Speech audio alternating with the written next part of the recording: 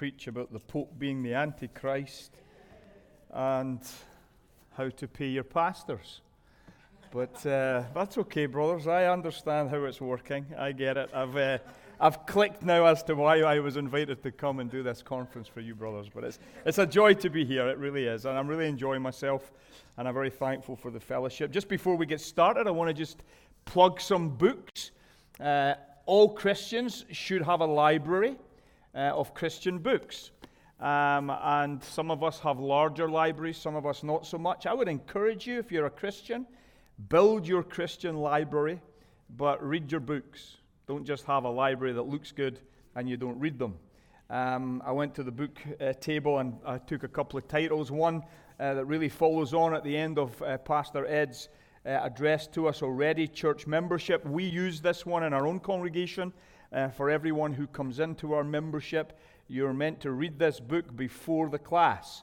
Not everybody does, of course, but you get it then when you come into our membership class as people apply for membership. This is a really helpful overview of what it means to be a church member.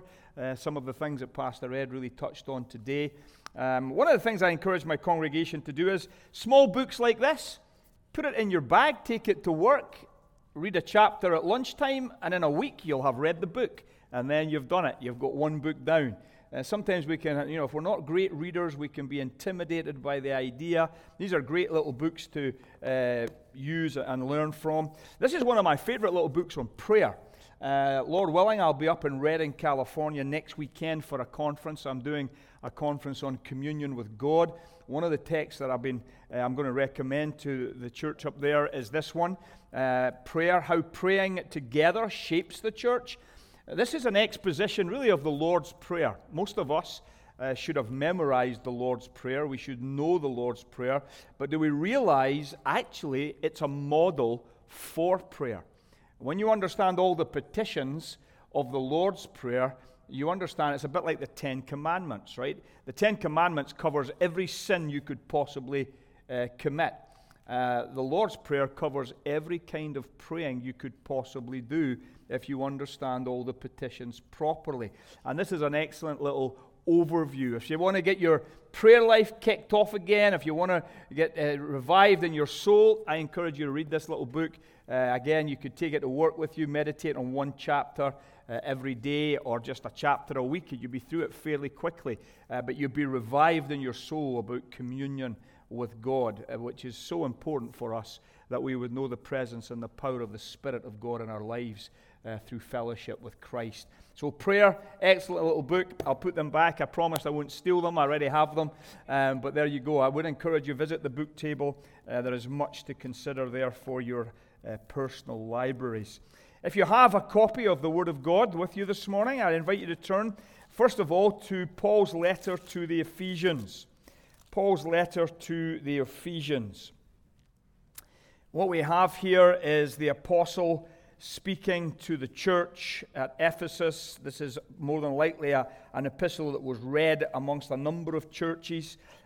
He's encouraged them in chapter 4 towards unity in the church and to walk worthy of the calling with which they've been called. He reminds them of the fact that there is one body, one Spirit, one Lord, one faith, one baptism, one God and Father of all, who is above all. And then he says this in Ephesians 4, verse 7. But to each one of us grace was given according to the measure of Christ's gift. Therefore, he says, when he ascended on high, he led captivity captive and gave gifts to men. Now this he ascended, what does it mean? That he also first descended into the lower parts of the earth. He who descended is also the one who ascended far above all the heavens, that he might fill all things. And he himself gave some to be apostles, some prophets, some evangelists, and some pastors and teachers, for the equipping of the saints, for the work of ministry, for the edifying of the body of Christ, till we all come to the unity of the faith and of the knowledge of the Son of God, to a perfect man, to the measure of the stature of the fullness of Christ, that we should no longer be children tossed to and fro and carried about with every wind of doctrine by the trickery of men and the cunning craftiness of deceitful plotting. But speaking the truth in love may grow up in all things into him who is the head, Christ, from whom the whole body, joined and knit together by what every joint supplies, according to the effective working by which every part does its share, causes growth of the body for the edifying of itself in love. Amen. Let's pray together. Our Father in heaven, it is a joy for us to gather together today to enjoy fellowship with you and fellowship with one another. We rejoice that we have the opportunity to spend time today in your word, considering your instruction to us as your people. And in particular, as we think through the subject of the church and its many different aspects, we thank you, Father, that you have not left us to guess with regards to how we might order our lives under the headship of the Lord Jesus Christ. And we pray now that as we turn to your word, that you would come by your Spirit.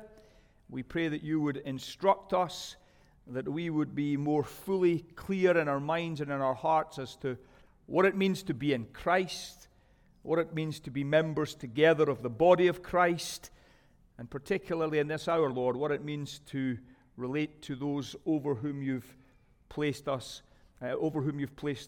pastors and teachers to be our shepherds. We thank you and we bless you, Lord, for the gift of pastors. We pray now that you would help us to understand their role in our lives and our responsibility to them, that you would be glorified, that we would be transformed by your grace, and that your church would be established in the maturity of grace that you desire. For we ask it in Jesus' name. Amen. Pastors are a gift to the church. Paul tells us here in Ephesians chapter 4 that they are given to her by Christ, who is the head. Churches are blessed if they have Christ-given pastors in their midst. They ought to rejoice, because not every church enjoys good, faithful pastoral care. During the 17th century in England, if you were a reformed and nonconformist pastor, nonconformist meaning you did not adhere to the order of the Anglican Church that was being imposed by the king, it was a dangerous calling to be a nonconformist pastor. After the Cromwellian Republic collapsed in 1658 and Charles II returned to claim the English throne once again in 1660, laws began to be passed for the next 5 years that would result in over 2,000 pastors being ejected from their churches. 2,000 pastors. A small country like England. It wasn't long before those pastors, having been ejected from their pulpits, were banned from being within 5 miles of their church buildings. Now, for us, 5 miles isn't far. You jump in the car and you're off in 5 miles in 5 minutes, right? But back in England, where there were no cars and you had a horse maybe, and you probably walked most of the time, a 5-mile radius was a significant area around your church. As a result of this ejection, as a result of this ban, severe hardship fell upon those who were called to pastoral ministry.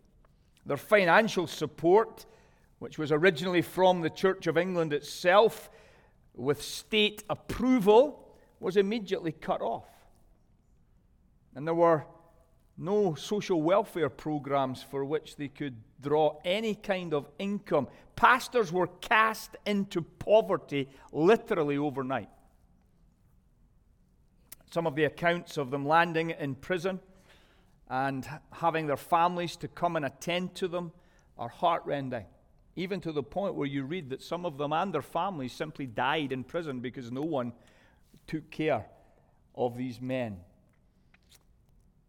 You see, when the beast and the false prophet of the book of Revelation, the political system and the religious system that is anti-Christian, when it rises up to go after the true church, what you discover is that it goes after the leadership first. It goes after the pastors first. Those who are going to preach the word and teach the word and shepherd the flock and cause the church to mature in grace and to become more like the Lord Jesus Christ, they are the ones that the devil is going to try to take out first, because he knows if you take down the leadership, you take down the church. And so by 1677, and if you remember last night, I mentioned to you that the 1689 Confession was really written in 1677. By the time 1677 came around, 17 years of Charles II being on the throne, nonconformist pastors were suffering immensely, continuing to be persecuted, continuing to be imprisoned, continuing to be oppressed. You know the story, don't you, of John Bunyan? John Bunyan was a nonconformist pastor. He spent 12 years in Bedford jail. Of course, one of the great blessings of his imprisonment was he wrote Pilgrim's Progress. Next to the Bible, probably the best-selling book in the world. But nonconformist pastors were living in poverty. They were living under persecution. They were imprisoned. By 1677, everything was looking dark and bleak and lost and hopeless. However, the church was still in existence, and the church was still standing against the evil one. And the spiritually minded churches in England recognized that what they needed for their pastors was a new way of providing for them. They couldn't depend at all upon the state that had utterly failed. Who was it then that was going to look after their pastors? Who was going to support their pastors? Well, the simple answer, of course, is it was the church itself. It was the people themselves. And as a result, they came up with this statement that we have in paragraph 10 of our confession. If you have the little booklet that you were given last night, I want us to read this, and I want us to think about this, because it's really this that I want to turn your attention to this morning as we consider this question: what is the membership's responsibility to the pastors? Because right there in chapter 26 of the 1677-1689 confession, our forefathers have written down for us clear instruction to guide us regarding this very question. And here's the issue for us as the Christian church. If our forefathers have already looked at this and thought about this and addressed this, it's the height of arrogance for us to think we can disregard it and just reinvent the wheel. That's everything that's wrong with modern America. Right there. That's modernity. That's secularism. We who are the Christian church know that we have a rich heritage of saints and a rich heritage of God's blessing the nations, and we know that the church has suffered before, and it's asked these questions before, and it's answered them. And here in paragraph 10, we read really basically two things are set out here regarding the responsibility of the church to their pastors. First of all, we have the duty of the pastors to the church. And notice what it says: the work of pastors is to give constant attention to the service of Christ in his churches in the ministry of the word and prayer. They are to watch over the souls of church members as those who must give an account to Christ. Now notice, that's the responsibility of the pastors. There's a lot there. I'm going to talk about it in a moment as a preamble, as it were, to what we're going to think about.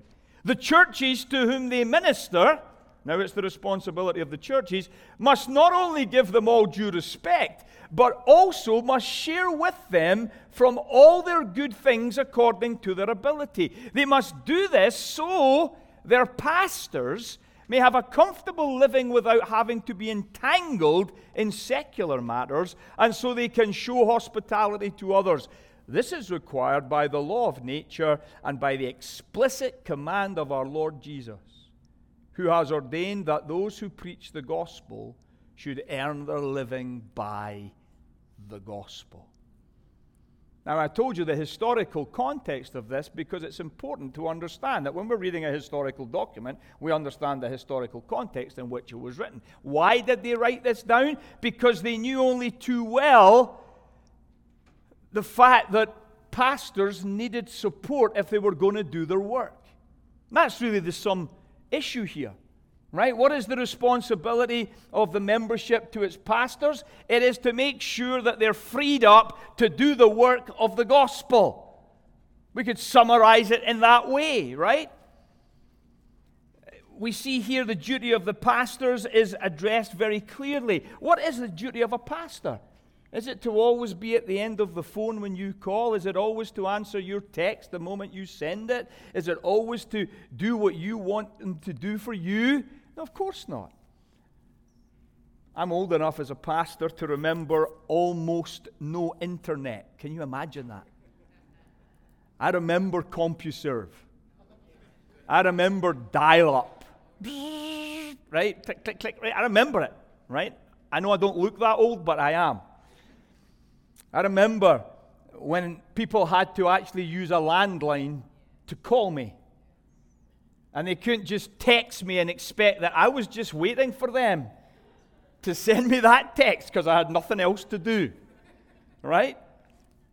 We're bombarded now, aren't we? There's a multitude of ways. I mean, parenting in the internet age is a nightmare. Because your kids could have 52 different ways they're talking to people all over the world. And you only know of 2 of them. It's really challenging.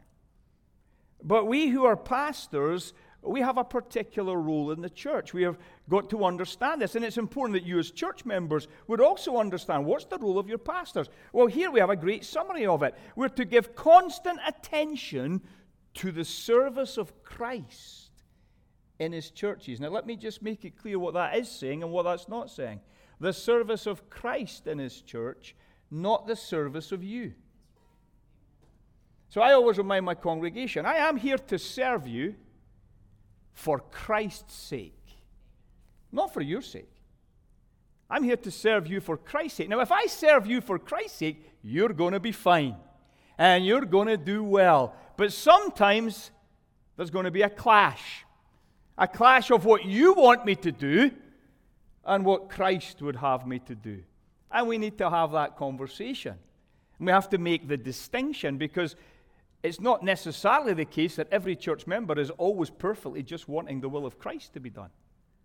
And as pastors, we have to address that. We have to remind them of that. The confession tells us, the scriptures show us, right, that the job of a pastor is to give constant attention to the service of Christ in his churches. Notice, in the ministry of the word and prayer. One of the challenges I've found over the years as a pastor is to keep my study time. I try to train the congregation to tell me, unless you're dying, try not to call me in the morning because I'm trying to study so that I can feed you on Sunday. And you don't want me to turn up with a half-baked meal and you're not really going to enjoy it, right? You want to make sure that you're protecting your pastors at that level, right? That they should be in the study unless they have to go to a bedside, if that necessarily is the case. And of course, if someone is dying, that it takes a priority. I have no problem with that. I've always said that to my congregation. If you have an emergency, and this is the emergency isn't that your cat is missing. The emergency isn't that your dog needs to go to the vet. I'm not a cat hater or a dog hater. But really, I don't need to know about that. That's not really my problem, right? That's your problem. Just as if I have a cat or I have a dog, I'm not going to phone you, right? The reality is, however, that if you need ministry of the word in a deathbed situation, of course a pastor can come and be there and should be there for his congregation. I've been at the bedside of many who have gone from this world. But here's the reality, that we are to be giving ourselves constantly to the ministry of the Word and prayer. And so we need to be in the study. We need to be in prayer. We need to be given time to do that. We need to guard our time in order to do that. Why? Because then we will be able to instruct the church and to teach the church and to lead the church according to the Word of God and in the power of the Holy Spirit who dwells within us, because we're walking with God. And it's so important to understand this when it comes to the duty of your pastors. If your pastor is out on the golf course every morning, you've got a problem, right? If your pastor's sitting binging on Netflix all the time, you've got a problem, right? You probably should remove those pastors. But if your pastor is giving himself to the Word and to prayer, then you want to protect that time for him. You want to protect that time for him. You want to make sure that the pastor gets time to do that which is to be his constant attention, the service of Christ, to mine out from the Word of God what it teaches, so that he can pass it on to the congregation, that the mind of Christ might be in the church. And the church might, as Paul says here in Ephesians, grow up into maturity. We don't want to be cast about with every wind of doctrine. We want to be growing up together in the faith for the glory of God, that we might be able to stand in the evil day in which we live. And so the duty of pastors is laid out very clearly here at the beginning of this paragraph, so that the church would be reminded then of what its duty is to the pastors. Because you need to know what your pastor's meant to be doing if you're going to ever be convinced of why you need to support him, of why you need to fulfill your duties, your responsibilities. That brings us then to this issue of the duty of congregations to their pastors. Pastors are not omnipresent supermen. I mean, Rollo's close to it, but not quite, right? But the reality is that sometimes we can think that your pastor is omnicompetent. My congregation are only too aware how utterly incompetent I can be. You ask my wife, she will give you an even bigger list of how incompetent I can be. But pastors are not business executives. They are not psychiatrists. COVID has just passed, and we told our church, listen, the last thing you want to start doing is asking me for medical advice. Pastor, should I take the vaccine? Pastor, should I not take the vaccine? Pastor, is it not the plague? Pastor, is it not going to kill us? I've got no idea. I've got no idea. I'm like you, right? I'm not an epidemiologist. I'm not a virologist, right? I've got no idea how the pharmaceutical industry works, though I'm very suspicious. But here's the reality. I'm going to try and stay in my lane and trust the Lord and recognize that I'm not a business executive. I'm not a psychiatrist. I'm not a medical doctor. I'm not a lawyer.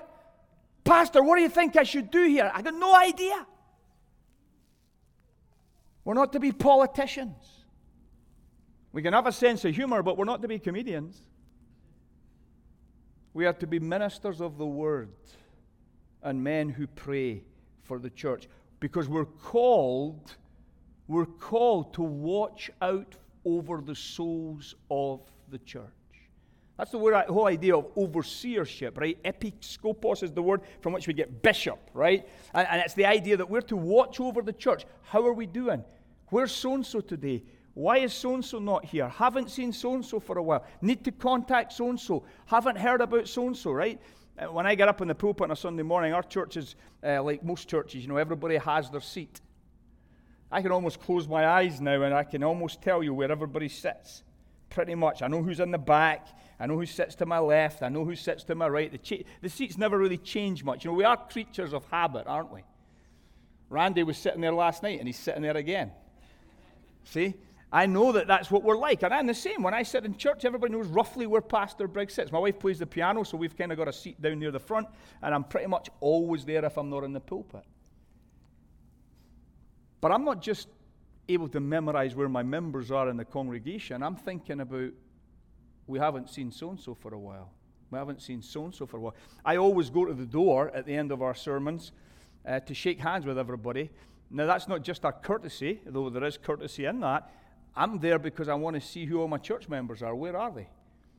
And I can tell the ones are doing well because they'll shake hands and they'll chat. And I can tell the ones who dodge and weave and get out of the church, they don't want to talk to the pastor. And I take a mental note of that. Why? Is it because I'm some kind of weirdo? Well, some people might say that. But the reality is, I'm concerned for their spiritual well-being. How is their walk with God? How are they doing? I know the couples in our church whose marriages are in trouble. I know the young people in our church who's struggling with X, Y, and Z. Why? Because I'm in their life at a spiritual level. Because that's what I'm called to do. I'm called to find out, how's your walk with God? How are you doing? We regularly visit our congregation, and I ask our church members pretty much 3 or 4 questions at the very outset. I say, well, tell me, how's your conscience? Are you struggling with anything in your conscience right now that you want to talk about? Now, they don't have to talk about it, of course, but sometimes they'll open up and say, Pastor, I was thinking about this at work the other day, and this has been troubling me, or there's an issue going on with one of my family members. I'll ask them about how their marriages are doing. I want to know, is the husband loving the wife? Or is there abuse going on? Big issue nowadays. I want to know, is the wife able to follow the leadership of her husband and do it well for the glory of God? Or is she married to a knucklehead? Because if she's married to a knucklehead, me and the knucklehead will have to have a chat. Many women suffer under terrible headship. And we haven't done well at addressing that in the Christian church. We'll talk about parenting. How's it going with the little ones? Mum's exhausted. She hasn't read the Bible for a week because she's just done. I understand. We've had 4 children. We know that. My wife was the same. We'll talk about church. I asked the congregation, have you any problems with me? Are you benefiting from the preaching? Any criticisms? I've learned more about the things they don't like about my preaching than ever the things they do like about my preaching. And it's good for me to hear that, because they're not looking at the finished article. And I want to grow, and my job is to communicate the truth to God's people. It's not to just dump theology on them. It's not to show that I am knowledgeable. It's to communicate Christ to them, that Christ might be formed in them, that they might grow up into the full maturity of Christ. And if I'm failing to do that, then I need to shut up and sit down and get someone in that can do it. But you see, brothers and sisters, this is why it's so important for the church to understand what the pastors are meant to be doing. Because when you understand what the pastors are meant to be doing, and you're supportive of that because you know this is the will of Christ for your soul, then here's the thing. It won't be hard for you then to say, I want to fulfill my duty to my pastors. I want to support my pastors. I want to have this kind of ministry in our church. And you see, that's what's going on here in this particular paragraph of the confession. Our forefathers recognized that if the church is going to be built, it will be built through the means that Christ gives to the church, which is faithful pastors rightly handling the Word of God. And when you get men in your midst who are rightly handling the Word of God and whose lives are backed up, who are backing up that reality, you're blessed. You're blessed. And you should want to support them, and you should want to help them, and you should want to fulfill your responsibilities to them. And so that brings us to consider then the duty of the congregation to their pastors. Notice how comprehensive the duty of the church is to its pastors. The churches to whom they minister must not only give them all due respect, but also must share with them from all their good things according to their ability. There are 2 really important texts here that we need to dip into. 1 Timothy chapter 5. Turn there just for a moment. 1 Timothy chapter 5. Let's look at verse 17. Now, 1st and 2nd Timothy are epistles written to Paul's young protege, as it were, Timothy, who is in Ephesus, interestingly enough, And Paul is giving him instruction about how the church is supposed to order itself and what matters in the church. And you'll notice in 1 Timothy particularly, Paul has already laid out for Timothy the importance of prayer, the role of men and women in the church. He speaks then of elders and deacons and of the gospel. He warns of apostasy. He calls him to take heed to his ministry, how to treat the old and the young and the widows. And then he comes to verse 17 of chapter 5 and he says to them, here's how you're meant to relate to your pastors. Let the elders who rule well be counted worthy of double honor, especially those who labor in the word and doctrine. For the scripture says, you shall not muzzle an ox while it treads out the grain, and the laborer is worthy of his wages. Do not receive an accusation against an elder except from 2 or 3 witnesses. Those who are sinning rebuke in the presence of all, that the rest also may fear. Now, there's a lot here that we need to think about. But the first thing I want you to notice here is that there are elders who rule well. What does that mean? There are elders who don't. Right? You have elders who are good leaders, and you have elders who are not so good leaders. Every church, as much as possible, should have a plurality of elders. Every church, as much as possible, should seek to have more than one elder. When it comes to the whole subject of elders, when we look at Acts 20, we see that an elder is a pastor, is a bishop. A bishop is an elder, is a pastor, right? They're essentially synonymous terms. They simply describe for us slightly different elements of the role of those over whom, those who are put over the church by our Lord Jesus Christ. Here, we see that Timothy is reminded here of the importance then of distinguishing between elders who rule well and elders who don't. The ones who are ruling well, they are to be counted worthy of double honor. Now, what does the double honor mean? I think what a double honor really means here is that they're to receive the respect in terms of their person, and they're to receive the remuneration in terms of their calling. And notice the distinction that is made here, especially those who labor in the word and doctrine. I think what it's really saying to us is this, that in an eldership, you're going to have 2 kinds of men. You're going to have the men who are set apart full-time for the preaching and teaching of the word, and you're going to have the other men who sit on the elder board, who are also leading a church, but have got other vocations. We in our church call it vocational elders and non-vocational elders. That is to say, the elder who is full-time in the word, that's his full-time vocation. The non-vocational elder, he's full-time. He's still a full-time elder in the sense he's an elder all the time, but he has another vocation. He doesn't get paid by the church. Now, what distinguishes those who are vocational and those who are non-vocational? It is the fact that those who are vocational, they give themselves all the time, constantly, to the word and doctrine.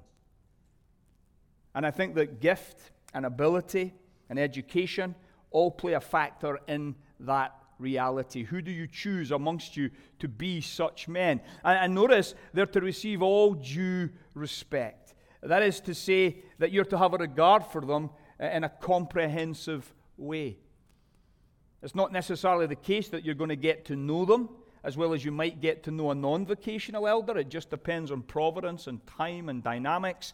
But the reality is that the church has a responsibility to take care particularly of those who are laboring in the word and doctrine. And we see in verse 18 that clearly this is remuneration. The laborer is worthy of his wages. But notice, it doesn't mean that you can never, ever address sin in their life. And this is really important, I think. It does tell us that when it comes to the fact that people are not going to be always happy with the elders, accusations will arise. There has to be a judicious standard for which accusations are received. 2 or 3 witnesses. That's simply the Old Testament law, the standard for justice. But notice when it's established that an elder has sinned, notice it doesn't say sack him. That's interesting, isn't it?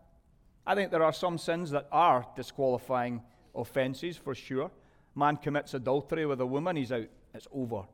He should not be in the ministry. He can't be trusted. Can't be trusted in his own marriage, can't be trusted in the church. But I think that the elders can misspeak. I think the elders can be unkind. I think the elders could be inconsiderate. There's all sorts of pressures, and we need to be told that sometimes. Brother, you just were thoughtless. You're right. Please forgive me.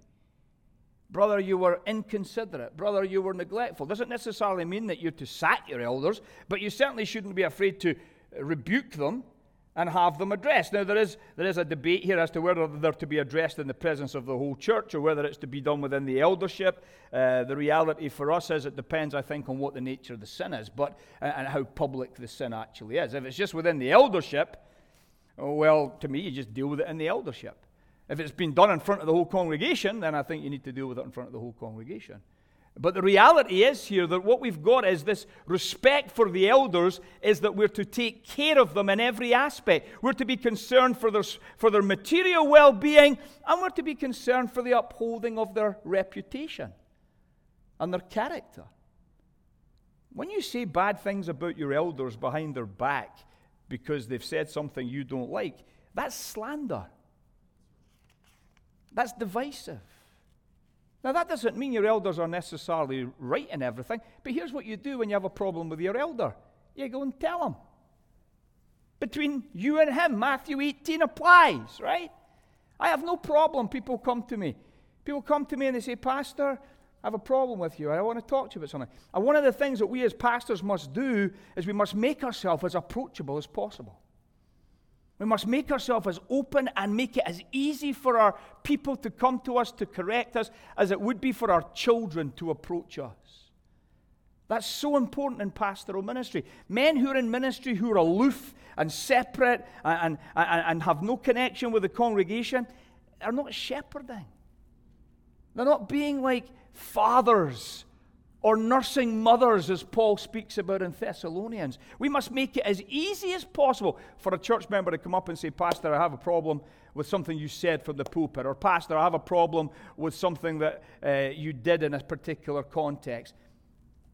We're not yet glorified either. We need that. So there has to be this due respect for the material well-being, for the reputation of your pastors. You should protect them. When someone comes to you with a complaint about your pastor, here's the first thing you should say: have you told him? And if they haven't, zip. Don't want to hear it? Go and speak to him. Now, if you don't get satisfaction, come back to me and we'll both go. And we'll address the issue. But what you don't want to be is the person who goes around behind the pastor's back, always slandering, always suspicious, always cynical, always paranoid, always wondering, is the motive really what he says it is? Those kind of spirits are carnal. That's not love. Love thinks well.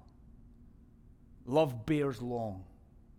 Love is willing to go and address the issue.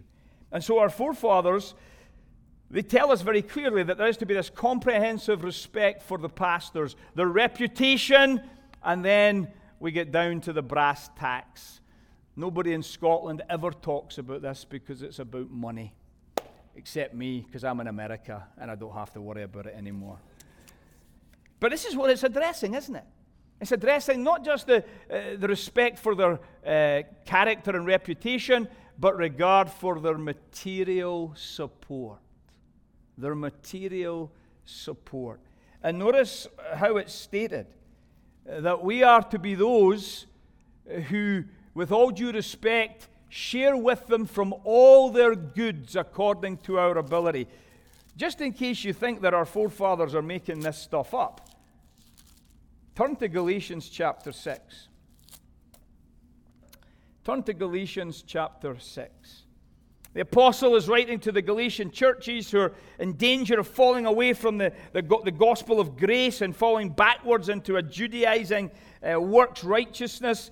He's been working through this. He's been exhorting them to be spiritual, to walk in the Spirit. He's exhorting them in chapter 6, verse 1, that if a man is overtaken in any trespass, you who are spiritual, go and restore him, calling them to bear one another's burdens. And then in verse 6 we get this: let him who is taught the word share in all good things with him who teaches. Do not be deceived. God is not mocked. For whatever a man sows, that he will also reap.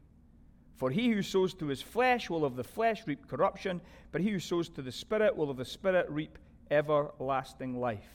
And let us not grow weary while doing good, for in due season we shall reap if we do not lose heart. Do you realize that sharing of your material things is a spiritual act? Sharing of your material goods with those who teach you the Word of God, those who are your pastors, is a spiritual act. It's an act of faithfulness to the Lord.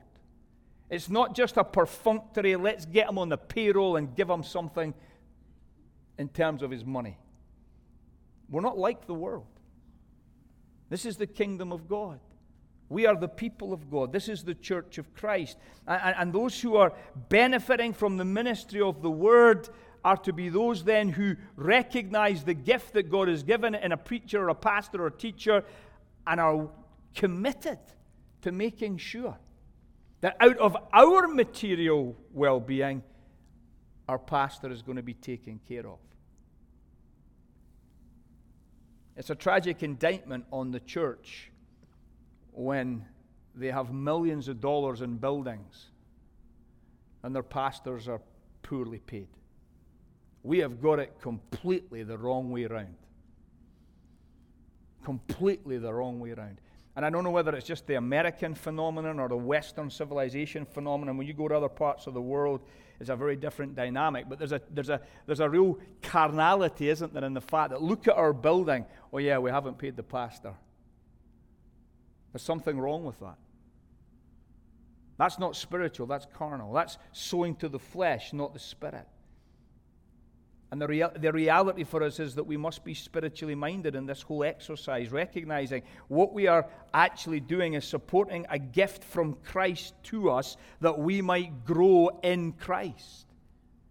That we might value above all else our spiritual well-being and not our material well-being. This is a great challenge for the American church. It's a great challenge for all of us because we're all in this together. We are materialists in the American church because we're the wealthiest people on the face of the planet.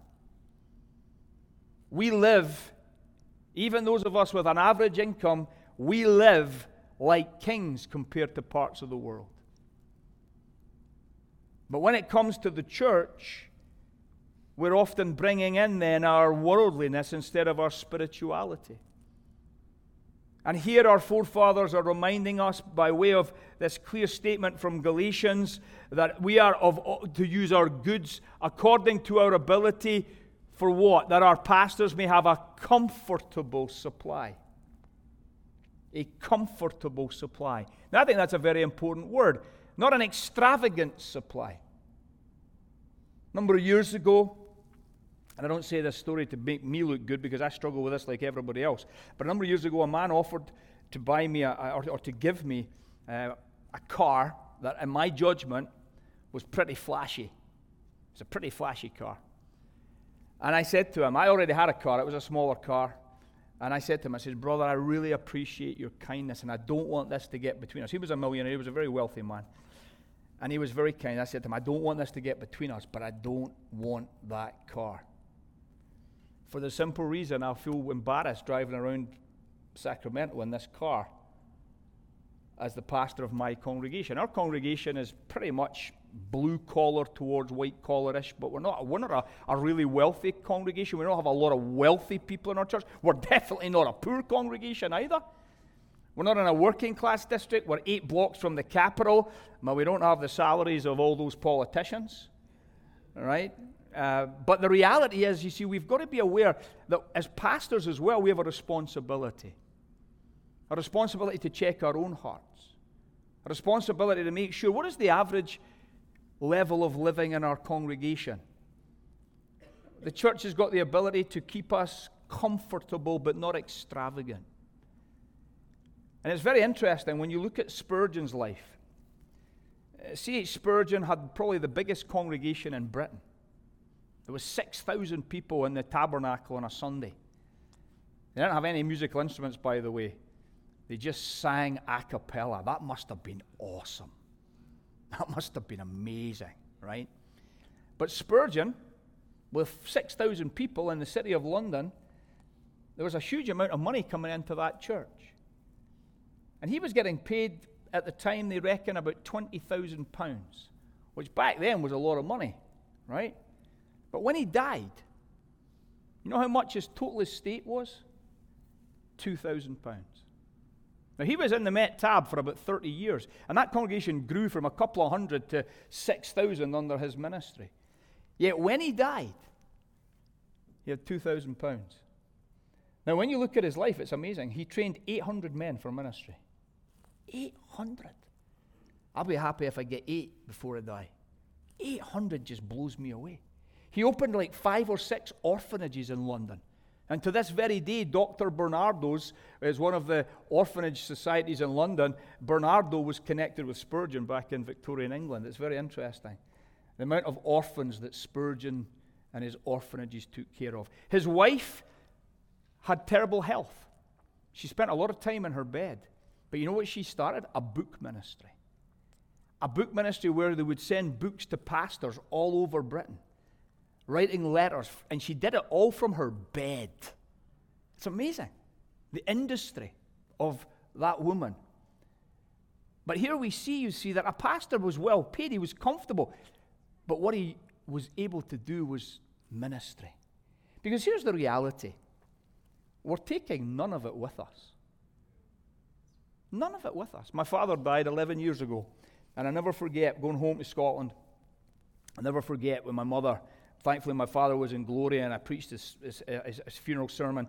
But I remember going into his wardrobe to clear out all his stuff, right? And my dad was old school, right? Didn't matter when you saw him, usually shirt and tie suit, right? Especially on a Sunday. That was just, for him, that was the way it was. And I remember counting, all his shirts were ironed in his wardrobe. And I took them all out, and I counted them just for fun. My mother was sitting. 77 shirts.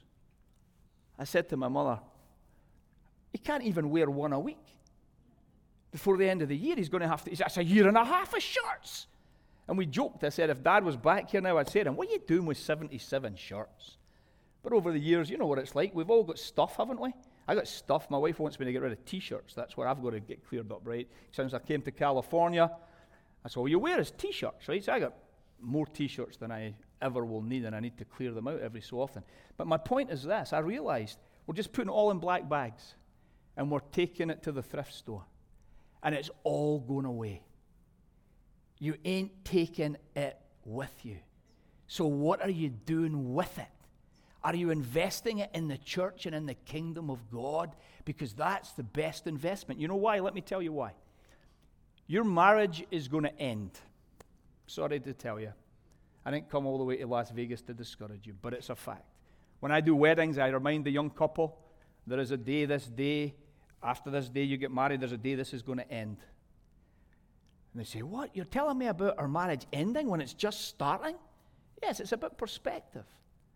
It's about perspective. Until death us do part. That's the one thing about Mormon doctrine I quite like, right? I'd love to be married to my wife for all eternity.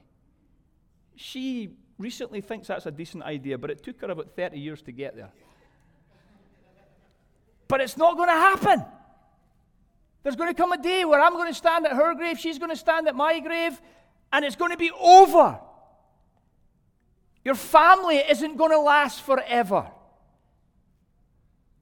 America's not going to last forever. I can say that to you as someone who is born British, right? The sun set a long time ago on our empire. And it's setting on yours too. Ours now, because I'm an American, right? I am a citizen, Rolo, so I do this whole business. But here's the reality, okay? America's going to pass. But you know what's never going to pass? You know what's going into eternity? You know what's going into the new heavens and the new earth? You know where you should be investing?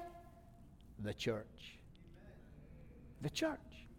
It's the one institution, the new humanity of Christ, that's going into the future and going into eternal glory. So you want to be a good investor? You want to get the best bang for your buck? Invest in the church. Invest in the church. Because it's never going to end. It's going into eternal glory. Why would we want to invest in Apple Well, for short term maybe, but long term, it's over for Apple.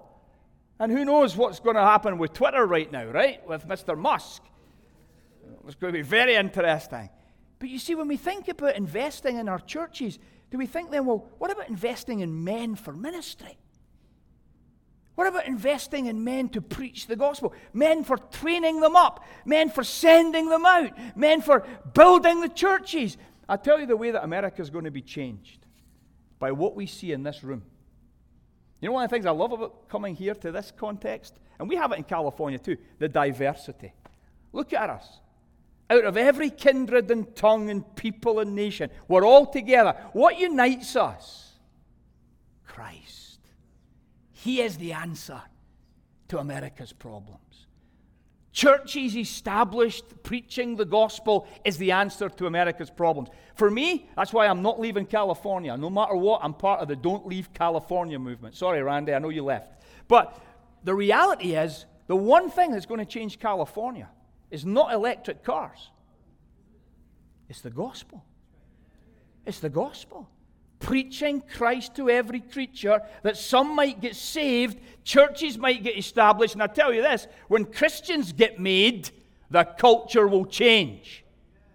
When Christians come into existence and take seriously the things of God, the culture will change. The hope for America is the gospel and establishing biblically ordered churches. Hence the reason why these dear brothers are concerned for the churches in Las Vegas. I tell you this, if we could have 50 churches faithful to the gospel in Las Vegas, that would definitely make an impact that they could not ignore. You guys are in Nineveh, you know that, don't you?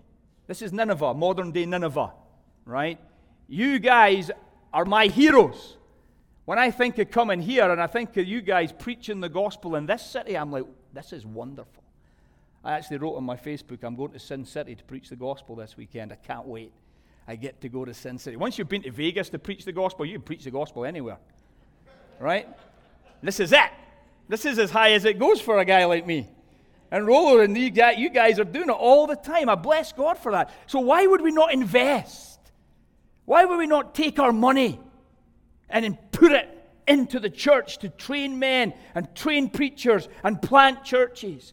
When I was here the last time, there was the talk of the planting of the church down on the Strip, and I was asking Rollo last night, how's that work going, and where's the work at? And I bless God that there's a church down there preaching the gospel, and it's growing to the glory of God.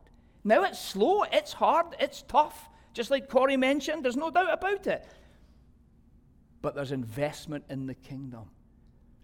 Pastors are to be looked after comfortably, but not extravagantly. For what reason?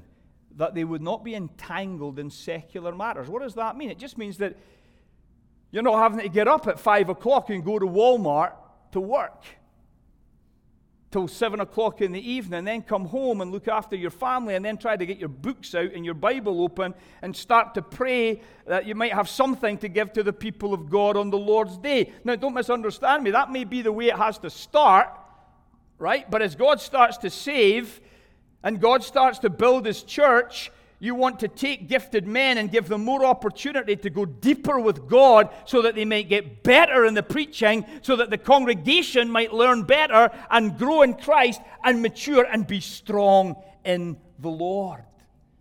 That's what it's all about. That's what it's all about. You do realize that we are the recipients of 2,000 years of wisdom and learning. Yes, controversy and mess. The church has a lot of sin in the past. But the reality is we have the heritage of all of this for us. We are the wealthiest Christians, literature-wise, in the English-speaking world that there has ever been in the history of the church. Isn't that amazing? Many English Bibles are there. 500 years ago, when William Tyndale was being executed in Antwerp for translating the Bible, he didn't have the luxury that we have with the plethora of versions that we have. Some of you are Spanish speakers, right? That's your native tongue. You know that you don't have as much as we who have English have. But there's some great things happening in the Hispanic world where brothers are translating, sisters are working hard, translating things into Spanish. Would to God that it just goes boom all over the Spanish-speaking world. Germany doesn't have as much. I was in Germany many times over the years, and they lost a lot. Why? Because of some character called Adolf Hitler, right? Civilizations rise, civilizations fall, literature gets lost, knowledge gets lost. You look at what's happening in China. You know what the possibilities are for China? That by 2030 there will be more Christians in China than card-carrying communists. That's not hard for God. And yet we need to get literature into China. We need to get the great theological works into China, that the church would mature and understand the great truths of the Christian faith. Why? Because our faith is a historic faith. There was actually a time when God stepped into the world in Christ to accomplish redemption. And 2,000 years later, we have all of this at our disposal that we might know it and understand it. To what end? That we might keep preaching Christ to the world and seeing churches established and sinners saved. You see, many years ago, in the 1980s, when I was in seminary at the end of the 1980s, a great revolution happened in this country of Romania. It was on the news every night. The people were out on the streets. They were waving their flags. And eventually, Ceausescu was taken down. He was actually, I remember on the BBC, he was taken out into a yard with his wife, and I remember they showed it on the TV. They shot him against the wall. The Romanian Revolution began to affect the whole of Eastern Europe. You know what happened? The Iron Curtain came down. Do you think it's hard for God to take down the Iron Curtain? No, many of us have been praying for years for the gospel to go to Romania and Albania and East Germany and Bulgaria, and God eventually did it. Well, should it surprise us then that the bamboo curtain might come down? No, of course not. It will in God's time. When God is ready to change it, when God is ready to shift the nations, He'll do it. And the gospel will march forward and have greater impact. We've got to keep investing in the kingdom, investing in mission, investing in men preaching the word, so that they're not entangled in secular affairs as much as possible. They can give themselves wholeheartedly to that which they're called to. And notice, it's very important to see what the confession goes on to say here, so that they can show hospitality to others. When you read the life of Martin Luther, it's very interesting. One of the things about Martin Luther's home, once he got married to Katie, was that their home was full all the time of people. He would be training men for ministry. They'd have people coming through, visiting preachers. And one of the most famous things about Martin Luther's home was his dinner table and his table talks. And Katie would be bringing out the food.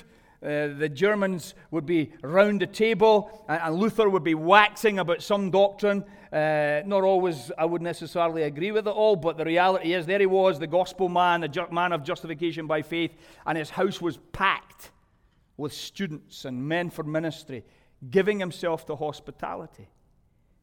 Interesting that in 1 Timothy, one of the qualifications for a pastor is that you're to be given to hospitality. One of the things my wife and I have done over the years is to make it clear to people, our home is not just our home, it's your home, if you need it. You can come and you can get a room in our home as much as we can if we're not full, and you can get a meal and you can be with us. And it's been great for my children to see that our home is a haven for any traveler, for any needy soul.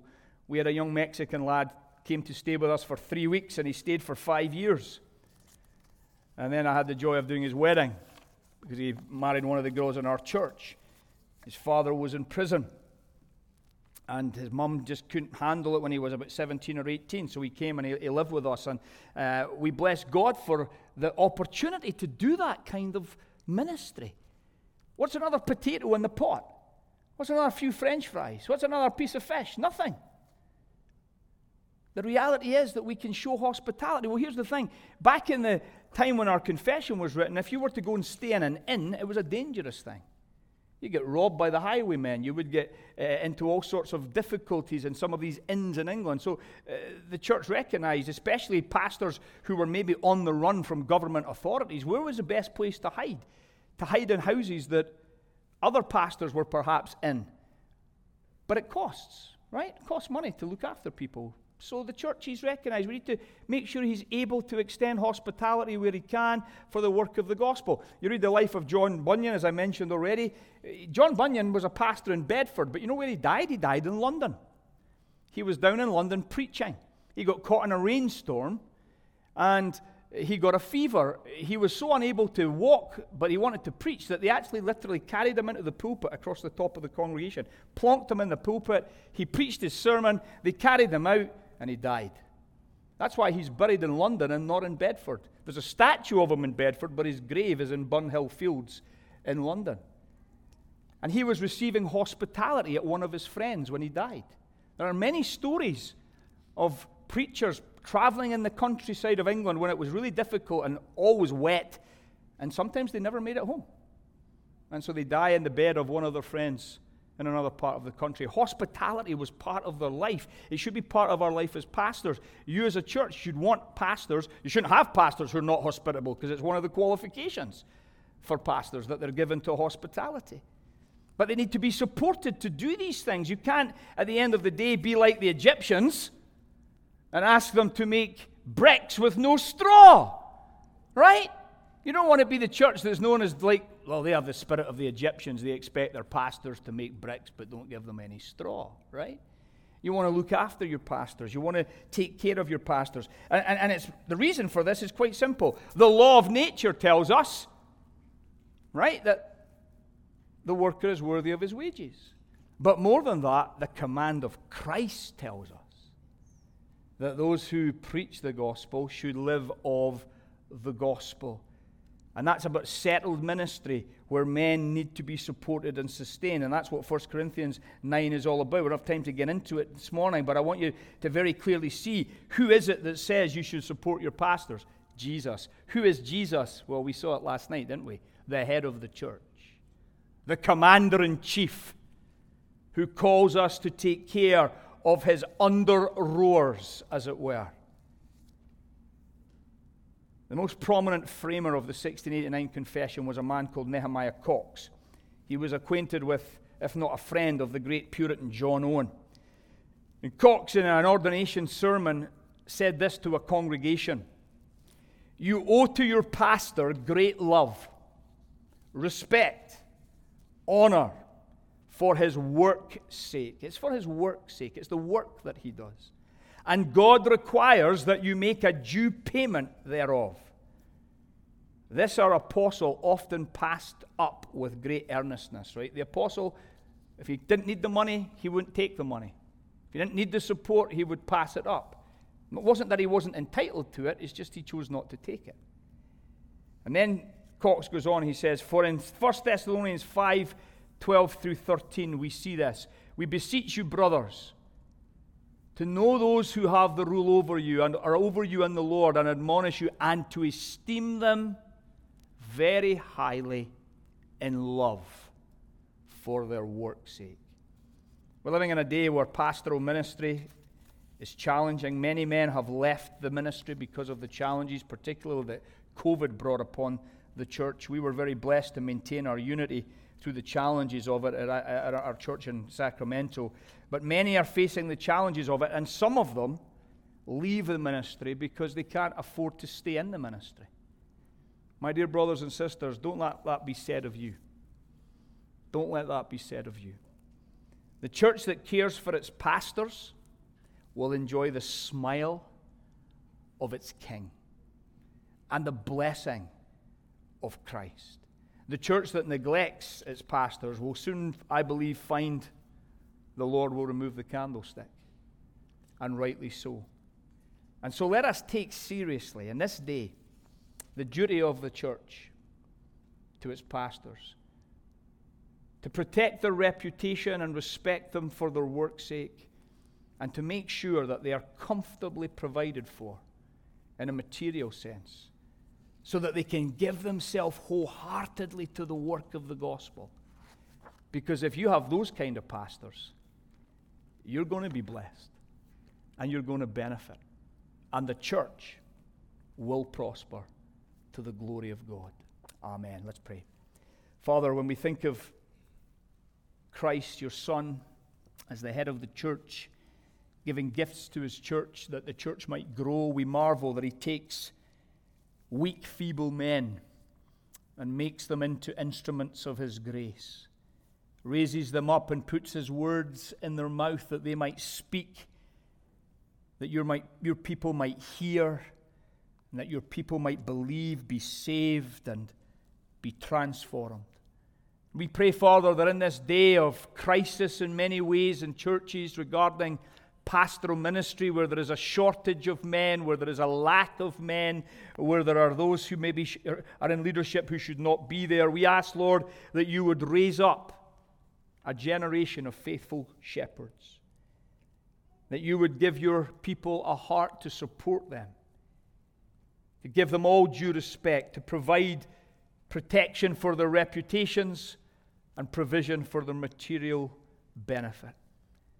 That, Father, there would be many men who are faithful ministers of the gospel, even to the saving of many souls and the establishing of many churches in this land. Lord, move, we pray, by your Spirit, even here in Las Vegas, right across Nevada, right across California, right across the United States, in a day when many, Lord, have their hearts failing them for fear. Visit us in the power of your Spirit to build your church and to save the lost and to bring glory and honor to your great name. For we ask it in Jesus' name. Amen.